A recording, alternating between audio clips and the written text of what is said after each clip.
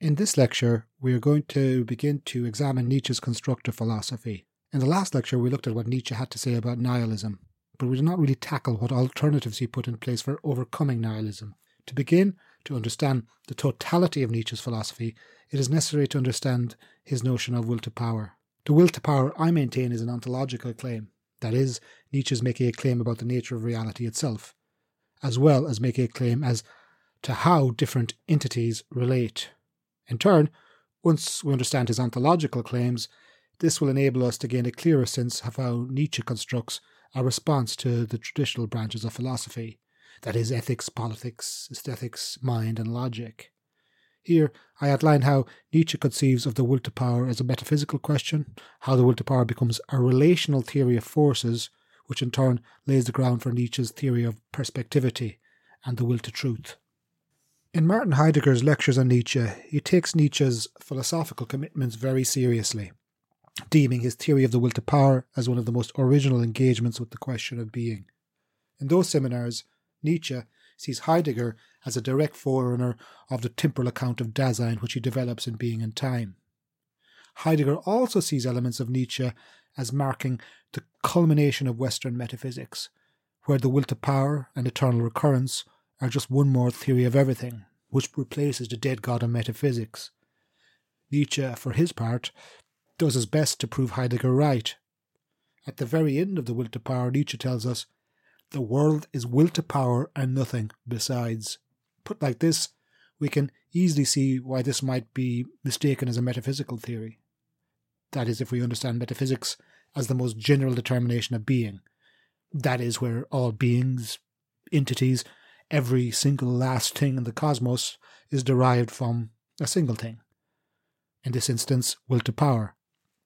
In the same passage, though, Nietzsche also says the following, and I quote, "This world, a monster of energy, without beginning, without end, not something blurry or wasted, not something endlessly extended, but set in a definite space as a definite force, and not a space that might be empty, here or there, but rather as force throughout, as a play of forces and waves of forces, at the same time one and many, increasing here and at the same time decreasing there, a sea of forces flowing and rushing together, eternally changing."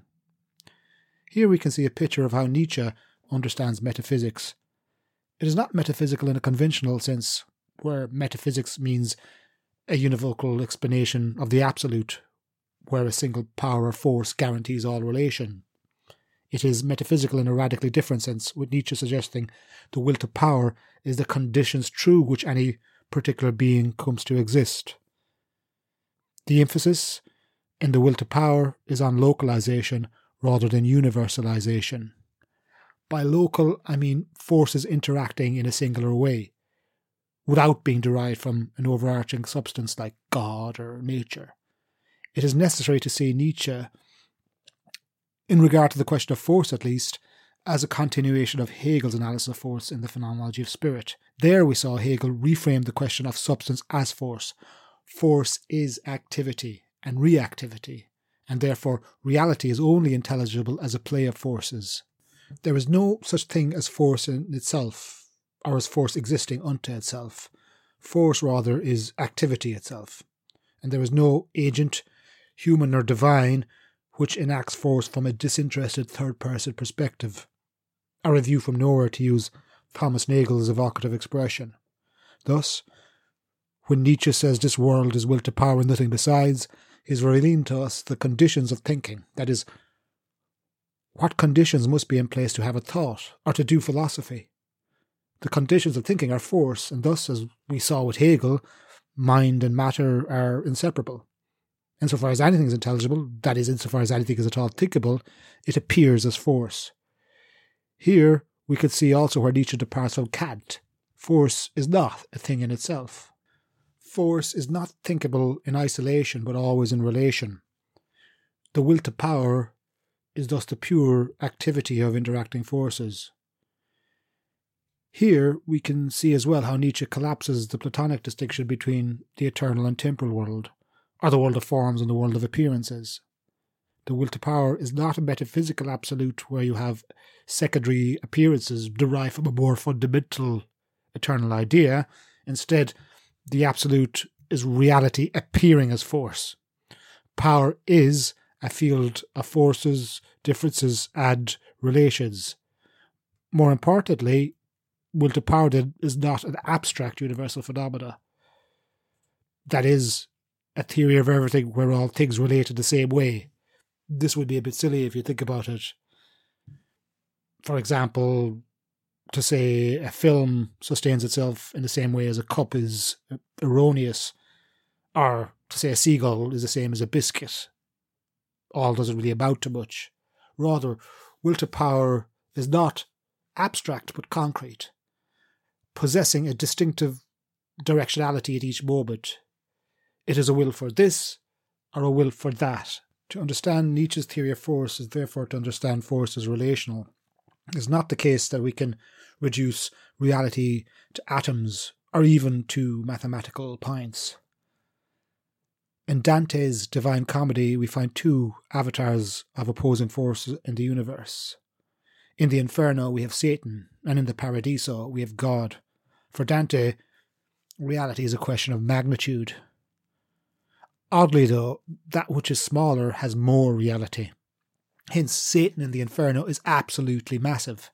God, on the other hand, who is revealed at the end of the Paradiso, is the tiniest, most insubstantial and immaterial thing of all, a point, tinier than a speck of dust, but still the singularity from which all else emanates, a kind of holy Big Bang, if you will.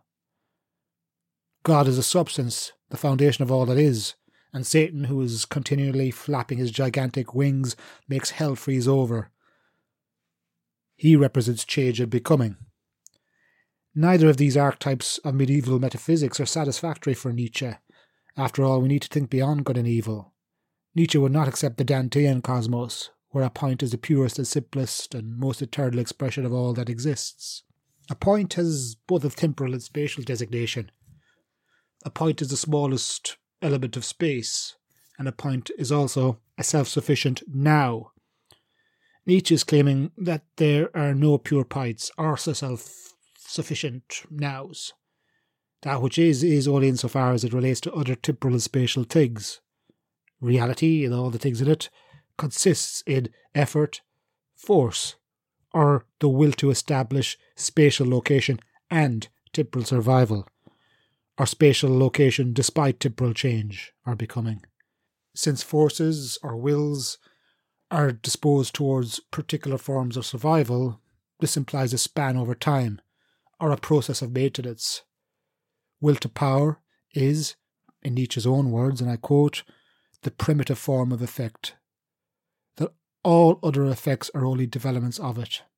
Hence, the physical concept of force, or of any particular something, an atom, a cup, candy floss, are continually subjected to or exerting a force. Any substance is thus the void of sense without the will to power. Nietzsche's radical metaphysics thereby displaces traditional metaphysical notions such as idea, eternity, substance, the unconditioned, and sameness and equality. These are all ahistorical abstractions from the perspective of interacting forces, or put otherwise for Nietzsche, life itself. If reality is change, this implies that there is something inherently destructive about it, since change entails a transformation of that which is into that which is not. However, it is not the case that reality is constituted as pure flux for Nietzsche. If this was the case, nothing could appear with a minimal degree of stability, since everything would be chaos and indeterminacy. Equally, if reality consisted only of stable things, nothing at all would happen, since nothing could change. Reality, then, as will to power, is characterized by striving, forcing itself to remain the same, that is, as something giving itself substantial heft, or giving itself more content. Any object which exists in a relative stability between competing and struggling forces, which enhances the object's identity despite irrevocable change. Only through interacting forces can any object come to sustain itself, or have being, or better, become a real becoming. The interaction of forces implies a level of localization as well as adaptation to immediate contexts. To repeat, becoming is not indeterminate change, but it is change which includes the relative formation of structure. From the perspective of interacting forces, all objects and all concepts are themselves created and creating. The creative aspect is important here. Becoming is also developmental. Thus, when forces interact, they are also, in some sense, attempts at self-assertion. That is, they can become stronger or weaker. If wills are stronger or weaker, this really is another set of terms for active and passive. Here, we can probably detect Nietzsche's Schopenhauerian background, since wills can also be conceived as types of desires. That is, desire understood in a broad sense as an impulse or a drive to want. But what do wills want? Wills want to survive, and thus wills want their past to become the future. To survive, then, they must appreciate their past, their present as well as future. Will, as a desire to survive, must honour its past. This is necessary if it is to augment itself across the course of its life. A force exists only where what it was and where it is adapts its dispositions and inclinations and powers towards enrichment. The success of wills to power is another matter entirely. Wills may or may not succeed in asserting their survival. A will also cannot force any future. That is, a will cannot engage in creatio ex nihilo, since it always exists in an environmental locale. For example, present me cannot turn into a bat. All of the changes I engage in are relatively located to my past instantiations as they determine my present and future orientations. So they will the future. And therefore, the future is also an expression of will to power as a form of incessant novelization of the past. Wills are not random. They are in fact purposive or directed. Here Nietzsche thinks that wills are forms of interpretation, since wills will actively. When Nietzsche uses the term interpretation, the best way to understand it is from the perspective of art. In an artistic sense, an interpretation is a particular way of performing a piece of art. For example, a cover song, a sonata, a play, or a dance. Performance also implies wellness, as in, she performed, or a piece was performed well. Thus, when Nietzsche talks about wills as interpretation, he means that wills strive to perform well, to perform something of value. This means that wills drive to maintain their identity, despite relentless change. Perhaps a better term here might be interinterpretation, since, as we saw, a force is not intelligible in isolation. Therefore, a will is intelligible not just in terms of self-interpretation, but in how that self-interpretation interrelates with other wills. Thus, Nietzsche's ontology is also a type of genealogy, since every will emerges out of an interpretation of the past, a hermeneutic. Wills are both active and passive. An active will retains past and present and disposes them towards the future end. All activity is hence an activity of creation and negation, or activity and passivity. The will to power proposes a radical enhancement of the metaphysical tradition. Nietzsche's proposal is that there really is no fundamental basis to reality other than interacting forces.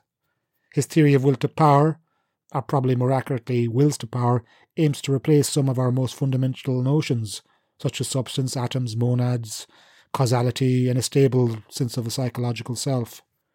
The will to power is not an original unity, but a multiplicity. Thus, his theory of power is a theory about how all distinctive things relate in particular contexts. We should note that when Nietzsche uses the term power, he's not really using it as we might do in an ordinary sense, where we might talk about electrical power or political power as a concept of holding lesser or greater degrees of influence, even if these things are intelligible in terms of his ontology. Instead, power designates interpretation, or better, interpretation as willing, striving, evaluating. Power thought of in this way is thus also and always an evaluation of local, past, present, and imminent wills. Power, as Nietzsche conceives it, is fundamentally adaptive, and this can refer to cells, society, things, or even biological microphenomena like cells. We can't really then ask a Socratic definitional question here. That is, what is power? Power cannot be explained with an is, since what it is always entangled with what it is not. Power, as Nietzsche conceives of it, then must involve a number of features. Firstly, it is certainly the assertion of a drive towards self-sufficiency. Power aims to uphold whatever entity it manifests, or makes appear. The power of a will aims to posit and sustain itself as a distinct entity, differentiated from others. However, and secondly, this striving to sustain itself also adapts to its immediate context, and thus is inherently in relation to others, whatever those others might be, a community, a person, organic cells, and thus has its autonomy mitigated through resistance. Thus, and finally, will to power is the attempt at augmentation, where power can be both enhanced or decreased. Power is both power over and power under, active and passive. Power is relational all the way up and all the way down. And by all the way up and all the way down, I do mean that. But does this not sound like a traditional metaphysical notion? Not for Nietzsche, at least not in his own self-interpretation. The will to power is not an abstract universal phenomenon. Indeed, nothing could be further from the truth. The will to power is in fact a theory of concrete distinctiveness. Nietzsche asks, what are the conditions of intelligibility for how things survive, persist, and relate? This does not mean that all things exist in the same way. So, the will to power is a capacious explanatory device, extending over instincts, biological life, psychological types, and social relations, but not a homogeneous theory of everything. Rather, it is a theory of specifics, or better, perspectives. By perspective, we should not think of perspective in a narrow sense, as in, this is my perspective, or this is your perspective. It could be these, but to suggest reality is reducible to particular perspectives gives us a fairly thin account of ontology. Thus, will to power is not an equivalent to a rather liberal epistemology, where your perspective has value, my perspective has value, her perspective has value. Or, as we might say, everyone is entitled to their opinion. But to assert this is to assert something universal rather than particular. So, will to power is not just a characterization of subjectivity. The will to power is really not something subjective at all. It's really not something a subjective perspective holds or has.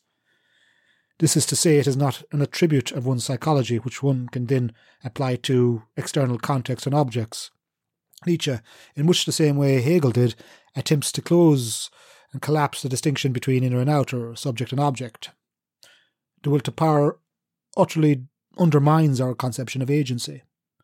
The view that what I am is a self-causing and self-determining agent. Instead, Nietzsche thinks we need to grasp perspectivity. Nietzsche's perspectivity is not exclusively an epistemological notion. That is, he is not exclusively making a claim about perspectival nature of true claims. He is talking about something much deeper. Perspectivity is the basic condition of life itself, and is something which exists distinctively, attempts to survive and thrive in distinctive ways. It attempts to assert its value, where we understand value as an activity of evaluation. Hence, what Nietzsche means by perspectivity, or perspectivalism, as it is sometimes put, depends on how all entities strive to be. Their perspectives are defined by their purposive direction. All wills are then perspectives in relation to, and their basic function is striving to assert their identity and struggle. All perspectives are entities inherently in relation, which is to say all perspectives do not look out on the world in a passive way, but are actively involved as perspectives which perform in the field of power relations. The relations are prior to relata, which is to say relations are prior to the things which are related. The will to power then establishes how perspectives interact, influence, interpret, or use in strong and weak ways. Will to power is what makes reality intelligible, and indeed enriches Nietzsche's picture of why being is becoming, and not just mindless change. With the will to power, thinking is an activity which discerns will as seeking to sustain, preserve, and enhance itself. In short, where will is an interpreting perspective. Perspectives, as I already mentioned, are drives. They have an intentionality to them, where we understand the term intentionality not in a voluntaristic sense of an assertion of subjective beliefs, wants, or intentions. For example, I want to go to the shop, but in the sense that Husserl might understand intentionality. That is, something inherently directed. A perspective strives to be what it is. It retains, maintains, and orients itself in the way it does towards what it wants to be. This is why Nietzsche calls the term perspective. It is a view, but a view in a very specific sense. A view of its purpose, ends, as well as the obstacles and environment it must interact with, struggle with, and overcome. Nietzsche names directly this radical perspectivism, or a power ontology, as the, and I quote, necessary perspective by virtue of which every centre of force, and not only man, construes all the rest of the world from its own viewpoint, that is, measures, feels, forms, according to its own force.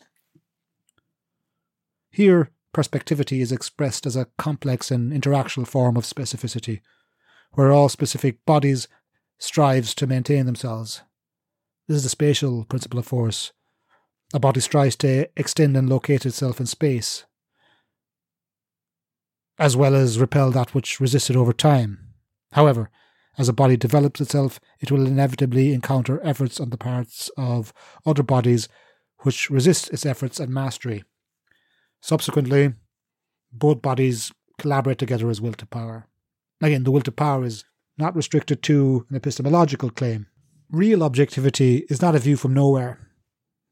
The third person's God's eye perspective is precluded from the outside because it is inherently not possible, since such a perspective would actually be perspectiveless, which is inherently absurd. Real objectivity is a plurality of interacting perspectives. Wills to power are more real the more relations they can entertain. All perspectives are involved perspectives, or interested perspectives. This is to say they are interested rather than disinterested. They do not look at the world from above, but from the inside, that is, they conceive things immanently. This outlook on truth has led many to accuse Nietzsche of relativism. That is, all truth is perspectival, therefore all truth claims are equally valid. But such accusations are not at all accurate. Relativism itself implies a view from nowhere, from the perspective of eternity, that is, sub specie aeternitas. Relativism, too, is a truth claim. It is a claim that all truth claims are untenable. Thus, relativism makes a homogeneous claim for a God's eye perspective. In fact, Nietzsche lines up here with much of the philosophical tradition's rejection of relativism, viewing relativism as self-contradictory and self-refuting. So Nietzsche certainly does make a case for truth, but is not a truth we might ordinarily understand. Nietzsche is more interested in articulating a form of truth. Truth is Nietzsche's way of showing how perspectivity is formal, since truth cannot be specific to particular empirical properties or any particular agglomeration of material. Truth is not restricted to particular perspectives, which would be dogmatism after all, that is, an insistence on one perspective. The formal way of thinking about truth is Nietzsche's way of making explicit how wills to power emerge irrespective of the distinctive ways they emerge. The question of truth is what makes reality intelligible as reality, and here reality is a form of will to power. Even if there is a vast array of specific truth formations, for example, there are many distinctions we could draw between how entities emerge. For example, living and non-living forms of existing, organic, non-organic, technical, or physical. Identifying particular things as comprising of particular sets of properties is necessary, but not a sufficient condition for making something comprehensible as real. From the perspective of will to power, an entity is intelligible as real insofar as it exhibits its distinctive capacities of powers, specifically the power to self-maintain itself. The upshot of truth as perspectivity is it allows us to understand and draw distinctions between the different ways perspectives emerge and interact. Perspectivity offers a more real, more nuanced account of truth. because it does not imply any standpoint that is not perspectival. Because reality is will to power and nothing besides, this means that we, as living thinkers, are also byproducts of the same processes. Our perspective is not the truth, certainly, but our interestedness does not preclude understanding other parts of reality, because the perspectivity of wills implies that we too are interested beings. We too, like everything else, incorporate and adapt to other perspectives through thinking, seeing, feeling, judging and overcoming. Wills to power are more real the more relations they can entertain, and this goes for us too. The more perspectives that we are exposed to, the more we can gain a sense of the nature of life itself, as will to power. In some sense, because we too are will to power and nothing besides, we are appropriately equipped to think along with reality's will to power. Our perspectives are not incommensurable. They can translate, overlap, and adapt to each other. Indeed, we always have an interest in incorporating others. This tells us something about the types of being we are. We are the beings that exist developmentally, but also exponentially, growing by multiplying the perspectives we are inherently exposed to, for better or worse. Nietzsche, rather than the anarchic relative he's often posed as, wants to give us a clear sense of our own self-understanding by helping us see ourselves as one will to power among many, as beings which exist as a nexus between wills to power. This, of course, is not to say that we don't renege on this truth or repress it or avoid it. Nietzsche gives plenty of examples of ways human beings are not willing to see the truth. Everything from affirming religious ideals to being wedded to a past, to forms of revenge and resentment. Here we can glimpse a sense of how Nietzsche understands truth as inherently historical, though. Coming to know something requires an attentiveness, a sense of discernment, a sense of discrimination, a questioning, an experimenting, an active investigating of evidence, as well as a sincerity to understand emerging perspectives. To know the truth is equivalent to moving through time. So truth here is dispositional. It involves understanding the question of truth as an activity. To understand the form of truth is to understand how truth is formation. That is, it is to know truth less as an abstract, disinterested theory and more as ways of willing which require a richer and more enhanced appreciation of a clash of perspectives. As such, Nietzsche offers an agonistic theory of truth. If the most basic philosophical activity is the separating of truth from falsehood, Nietzsche wants us to enrich this traditional notion, where once we attempted to assert a will to truth, that is a perspectiveless perspective, Nietzsche now wants us to incorporate and retain our errors, as this provides us with as total an account of innumerable wills as possible. Thus, truth holds a communal value, which, while never free from an exertion of power, is always in need of being worked out in relation. In conclusion, the will to power is a complex and challenging notion. Nietzsche proposes that there is no fundamental ground to reality. Reality is interacting forces. These forces are best understood as forms of willing, striving, and enhancing. The will to power is about how entities emerge and interact, and it is therefore also a theory of distinctiveness, or how certain entities come to be the entities they are, as well as how they survive, persist, and relate. We should distinguish will to power as truth from philosophy's traditional will to truth, or the will to objectivity. The will to truth is a desire to assert a perspectiveless objectivity, which, as we have seen for Nietzsche, is untenable. The will to truth is a hangover of Christianity and Platonism, a dispassionate pose which conceals the real truth of the will to power. On the whole, the will to power is also an important notion to understand because it makes explicit a number of other concepts which Nietzsche broaches. For example, it relates to eternal recurrence, since Nietzsche's eternal recurrence aims to manifest the ethical stakes of what it means to be a temporal being, attempting to impose certainty on a world constituted only from power relations. Elsewhere, we can see will to power in Nietzsche's critique of Christianity as the paradigmatic account of nihilistic resentment, where we forsake the truth of embodied power for an eternal ideal. Or we can see it in his notion of the Übermensch, where we need to master the competing instincts which constitutes us as dispositional and temporal beings. Additionally, the will to power allows Nietzsche to bring philosophy to bear on the question of life, since life is a distinctive mode of the will to power. One of Nietzsche's primary tasks is to articulate an expression of life as both a form of biological life and spiritual freedom. Most commonly, we can then detect the will to power in Nietzsche's critique of morality, where moralizing is projected as disguised forms of power. This we will turn to next.